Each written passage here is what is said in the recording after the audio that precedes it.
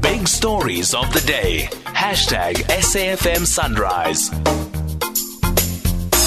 Well, yesterday the Joburg City Council, as I understand it, meeting in the Brixton Council Hall because the building the council would normally use has been declared unfit for use after a small fire. It turns out the building is not compliant. There seems to be an issue with transformers in the basement. Meanwhile, outside that meeting, people protesting about a lack of water in Joburg. The protest was led yesterday by WaterCANsa, which is part of Outer. Wayne Duvenage is the head of Outer. He joins us now. Wayne, good morning. Good morning, Stephen.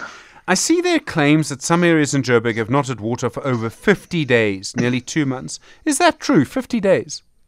Yes, especially in the south where they are the last reservoirs to get filled up, and when there is a shortage, they suffer the most. It's a couple of months now.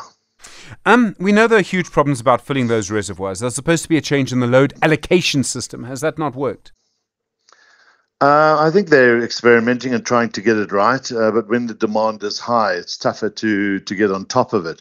But the problem is far bigger than that. The problem really comes down to maintenance, dealing with the leaks, the lost water, as well as planning. The city is growing. There are more people migrating into South Africa, finding their way to urban areas like Johannesburg. And we're trying to cater for them. And on top of that, we're not building enough reservoirs and catering for the future of the city's needs.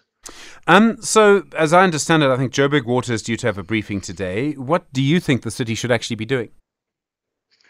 Look, I think the important thing is to come to the public with a clear plan, a workable plan, and be open and transparent and honest about how they're going to get on top of this problem.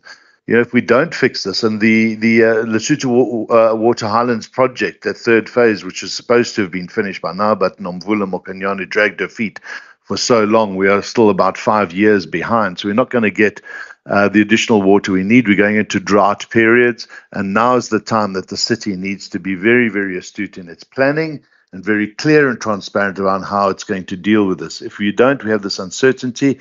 People can't plan, and this is not like electricity where you have to, find other alternatives. Gas, there are alternatives for electricity. When it comes to water, there are no alternatives, and it's a safety, it's a health hazard, it's a life hazard. Wayne Duvenage, thank you very much indeed from Outer. Really do appreciate the time.